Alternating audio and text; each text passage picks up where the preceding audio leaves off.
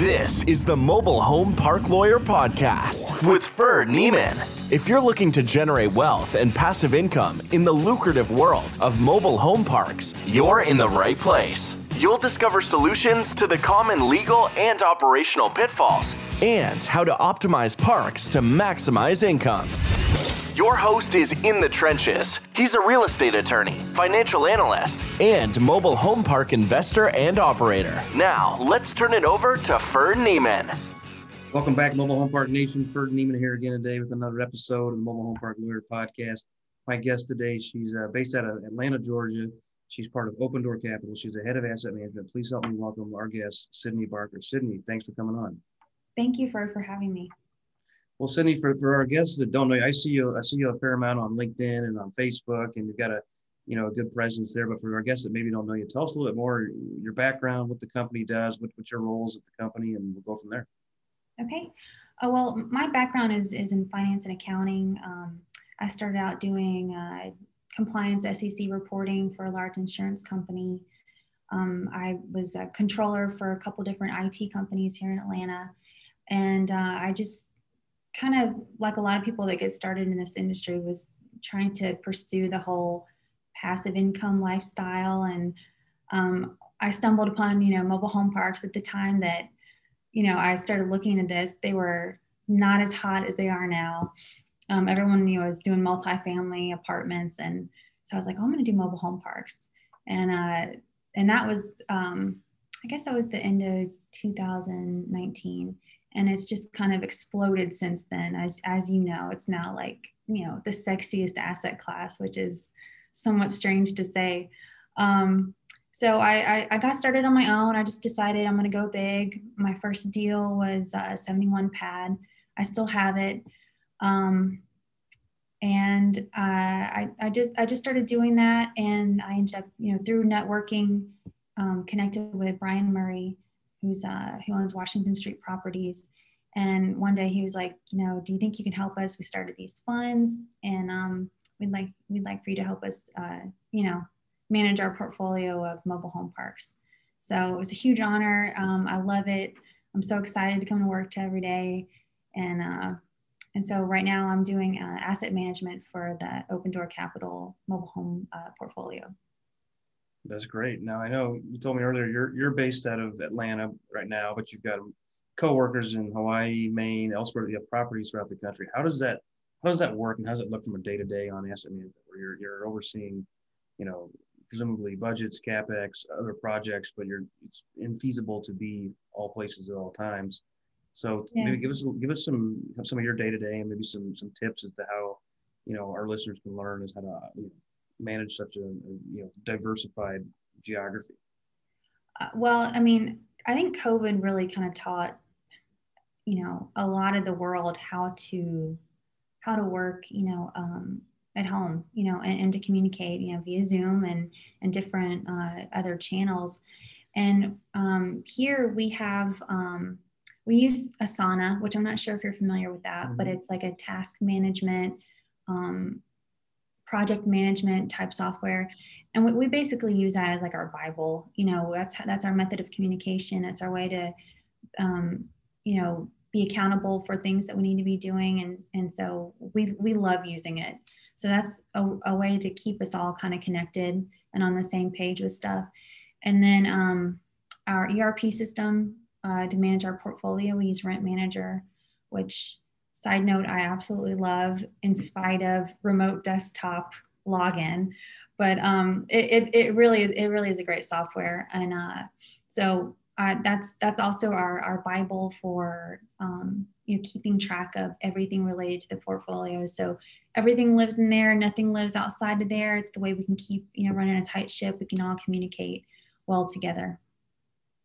No, that's good. We use Rent Manager as well, and it's a love-hate relationship. It's like, oh really? I mean, I love it, and that it's like it's this robust program that can do 100 things, but the same time, like I've spent so much time in the entrails of Rent Manager, like running balance sheets on a per unit basis and running all these budget, compare difference reports, and just like, gosh, why can there not be more? And I know they have automation, but it just seems like there's just a ton of work that goes into Rent Manager. But yeah, I'm not looking to switch, but by any means, it's a Well, I mean, robust. I can tell you, like, just through my experience, I have used almost every accounting, I would say like accounting system out there, from QuickBooks to, and I know this isn't like necessarily related to managing tenants, but as far as an accounting system is concerned, Rent Manager is probably one of the best, which is funny because it's just, you think it's more for operations, but the accounting, Oh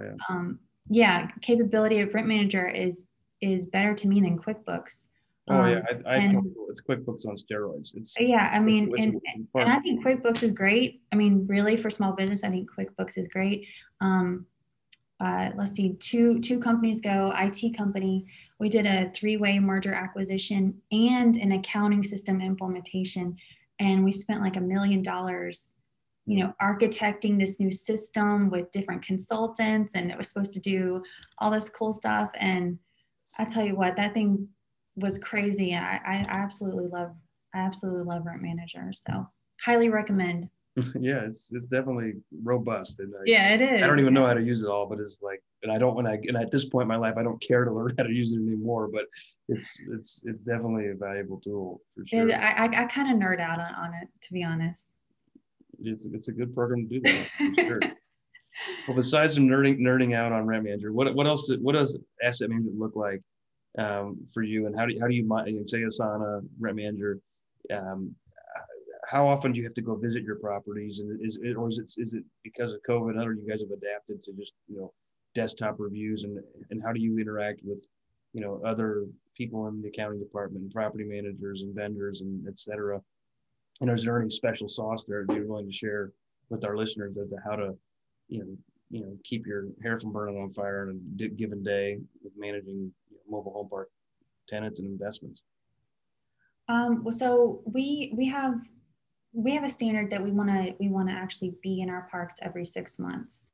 So we want someone from the team to go visit the park, visit with the manager, if there is an on-site one there, and just we have like a checklist, like, hey, when you do a site visit, look for these different things, and we want our park managers to know we're on top of this. We are watching this very, very closely. So every 6 months we visit our parks. And then as far as just kind of trying to, keep the dumpster fire down, I mean, like I said, Asana, we build this thing out so much where it just tells you, this is what you have to do today. Here's our top priorities. These are the things that have to get done today. We have recurring tasks. We have like for capital projects, we've got different dashboards. So I'll put like a capital project dashboard. Like, here are the ones that we need to do. For the lender requires us to do this. Here are the due dates, and it keeps track of all communication. So I really think that's, I don't want to say it's a secret sauce, but like being organized, especially when you have a team that's continuing to grow. You have to have really good communication. No, I agree. It makes sense. Now, as far as growth in your team, and you mentioned earlier, it's a hot market. How is that impacting you from the asset management side? I know from the acquisition side, you got to be more aggressive, or you got to just miss out on deals. From a property management side, presumably it's going to be similar, but from an asset management side, is it similar, or are you having to take on projects that have more hair on them and are going to require more infrastructure changes and upgrades? Or how has life changed over the last 3 years as the market's gotten hotter and hotter by the day? Each deal is so different. I mean, we bought a deal up in Alaska, and trying to even understand the operations of that park, it's like you're talking about a different planet. Like I've never been that far north. I do not know like what that coldness feels like, but it's a different world. It's a different type of weather patterns, and like for instance, there's certain times a year where the sun doesn't fully go down, so the plants go crazy, and you have to make sure that you're going to have a little bit more expense associated with landscaping costs. So there's a lot of stuff that we've learned, depending on the climate. you got to play different games and move your money around and budget properly for stuff like that. But each park has its own thing. I mean, each lender has its own requirements. So it's all different. It's definitely kept us on our toes. We've grown exponentially with the parks that we've brought on, and it's been it's been challenging to try to onboard them perfectly.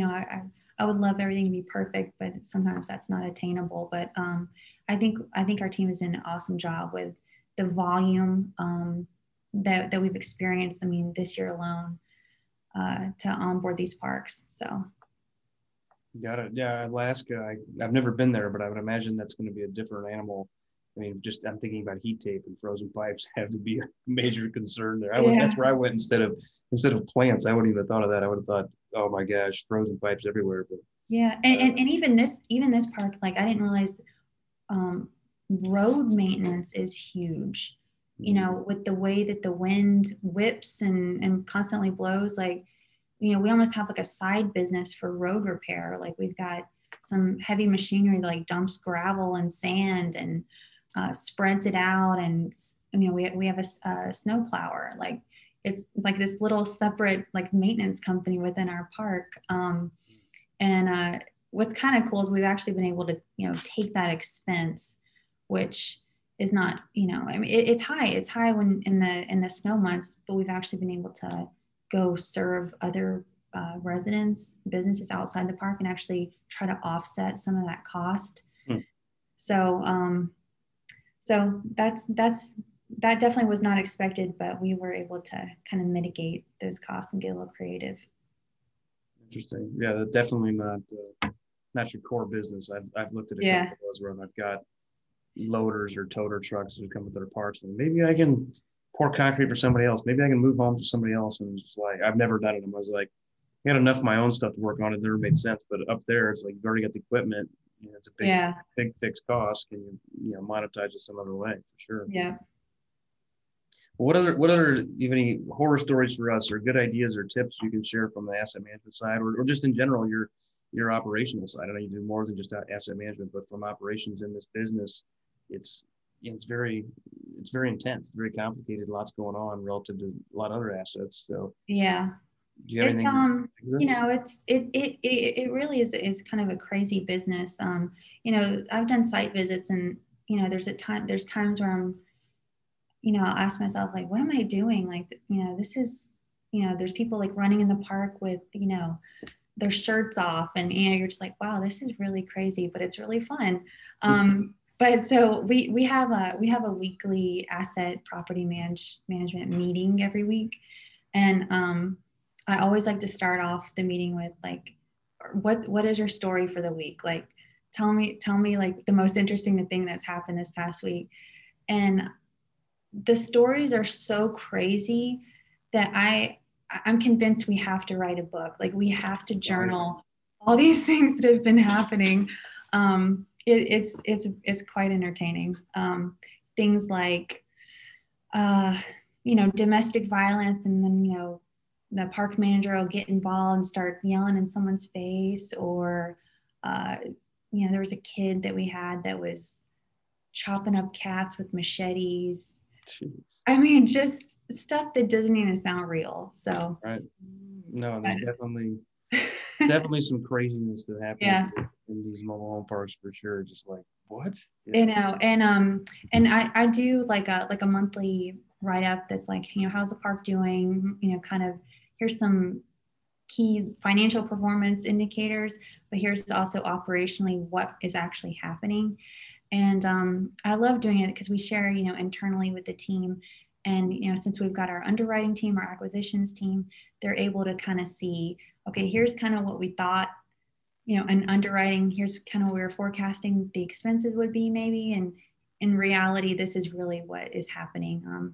Like, for instance, legal fees, they've been a little higher with COVID and, the moratorium stuff. So I think what our team does really well is we have a really good feedback loop. Like, here's what we thought, but here's the reality, and we're able to kind of share so that we can just really dial in our underwriting. Yeah, I mean, I agree. The last couple of years has really made underwriting to turn on its head. Like, what are operations look like? What do collections look like? Yeah. What does infill look like right now? My biggest problem is I can't find homes. I can't. Yeah, find same with us. We have a hard time finding homes. It's really challenging. We've put in orders for new homes, and I mean, I think our last order, we're not going to get until Q1 next year. So. Yeah. It's crazy. I have manufacturers regularly say, "Nah, don't even waste your time. Like we can't order. Yeah. We can't even give you an offline date. It's just we're not placing orders for you right now." Yeah. And I'm like, I've bought plenty from you before. Any loyalty? They're like, no.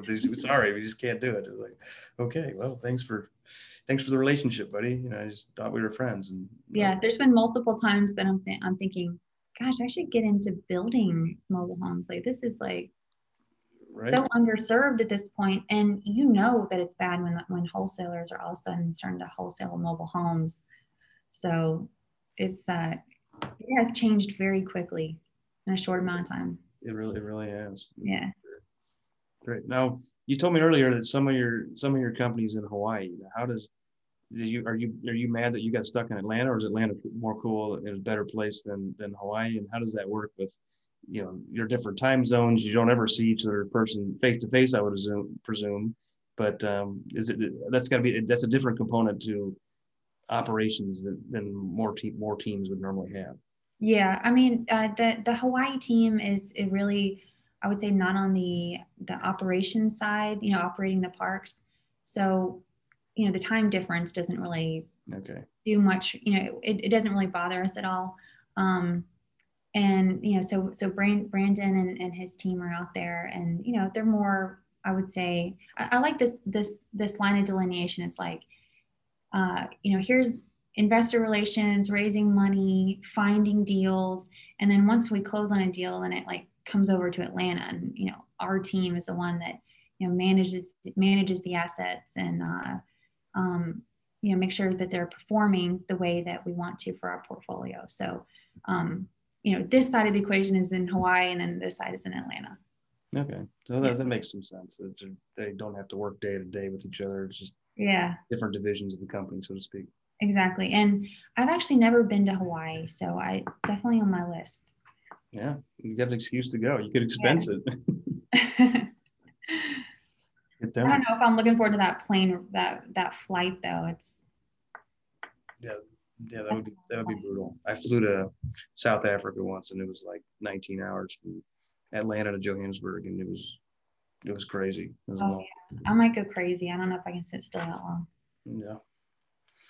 Well, anything before we go? Anything else you want to share? Any other tips or ideas? Or floor is yours. And if I forget, bug me here too. Where can people find you, and how can they reach out to you as well? Ooh, any tips or ideas? I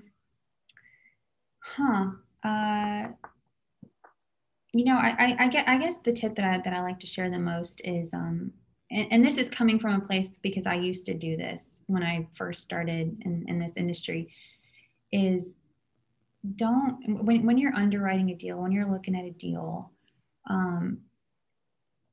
it's not all going to work out perfect. Your water sewer recapture rate is probably not going to be 95%. Your occupancy projections, you've got to look at it in the light of shortage of mobile homes. You have to be very conservative with your underwriting. I see a lot of people that they're looking at a spreadsheet. They don't really know. They're making assumptions. And I think you just have to be really careful with underwriting, because people make some pretty bold assumptions, especially with, exit cap rates and just expense ratios. Like, they'll take top revenue line item and they'll say, oh yeah, this park's running at a 50% expense ratio. I know I could run it at a 35%. It's like, you better make sure that you really know how to do that. Because there's a lot of factors at play. It's not all theory. So maybe any advice for anyone getting into mobile home park investing: make sure you either team up or get counsel or advice from someone that is actually doing the work, has done the work and knows the industry. Because people read a lot of books, listen to some podcasts and think they're an expert. And I think there's a lot more value in actually working with someone that is, boots on the ground. They're actually doing it. They actually know what's going on in the industry. No, that's a great tip. I see that all the time too. I've said this before on my show, is that nowhere in anybody's Microsoft Excel projections does it end in bankruptcy. Like no one's ever done that, right? But in real life, projects end in bankruptcy, right? And why is that? Because their assumptions were wrong or their implementation strategy was wrong. Yeah. So yeah, have experience. I see people all the time. Oh, you can pay this. Brokers are the worst at it. Do this, do this. You increase rent like this. You cut this, just boom, you got this yield. I'm like, yeah, that's how the math works. But how does it work in real life? And if it's that easy, why aren't you doing it? You have access to deal. You got first dibs on it, like, because it's not a real business plan. It's math in a spreadsheet. It's not easy to do. Exactly. I know. I see a lot of broker deals that are like, oh yeah, all you gotta do is just go in there and just increase lot rent $200 a month on day one. You're like, yeah, no, that's not going to happen for many different reasons. But it's interesting, like a lot of the pricing that I'm seeing. I mean, the fact that we're seeing stuff, in the 4s cap rates absolutely blows my mind. But oh gosh, where are they going with this? Oh yeah, just seeing the pricing from brokers, just assuming, almost like they want you to prepay for value add, like, oh yeah, you could, go in here and increase the rent $100, and they want you to prepay for that work. Right. And why would you do that? People do it every day, right? And I looked at one this morning. It said 7-year IRR, 15%. So if you carry out a business plan, infill, cut cost, and raise rent for 7 years, and it works, a leveraged rate of return with principal pay down, with cash flow, with appreciation, get you 15% gross. Before, if you had to do any investors, before you had any splits, if it works out. I'm thinking, that sounds like a horrible way to make 15%. That seems like right. a lot of work, a lot to go right. Everything has to go right for it to work out. It's like all of a sudden that index fund's starting to sound pretty good. I mean, work, so exactly. No, I think your advice is great to, question assumptions, partner up with people that have the experience, be conservative, and just in general, get educated in any way you can. Yeah, agree. Definitely agree. Okay, well that's a good tip for sure. Well, Sydney, before we go, how can people find you? Website or email or LinkedIn, any preferred way? I'm in multiple places. I mean, you can hit me up on LinkedIn. I'm on Facebook. You can private message me there. I do get a lot of messages there. And, I'll put my email out here too. I've gotten questions from doing some other podcasts. If you have any questions or feedback, or if you're interested in, potentially, being an LP in one of our deals, you can always email me at Sydney, SYDNEY, at odcfund.com. And I'll put you with one of our teammates that can give you more information on our offerings. All right. Sounds good. Thanks for coming on. All right. Thank you, Ferd. You've been listening to the Mobile Home Park Lawyer Podcast with Ferd Neiman. Ready to learn more? Go to www.themobilehomelawyer.com for free resources and materials to help you succeed. If you love the podcast, go to Apple Podcasts, give us your review, and subscribe today. Thank you for listening. Neither the Supreme Court of Missouri nor the Missouri Bar reviews nor approves certifying organizations or specialist designations. The choice of a lawyer is an important decision and should not be based solely upon advertisements.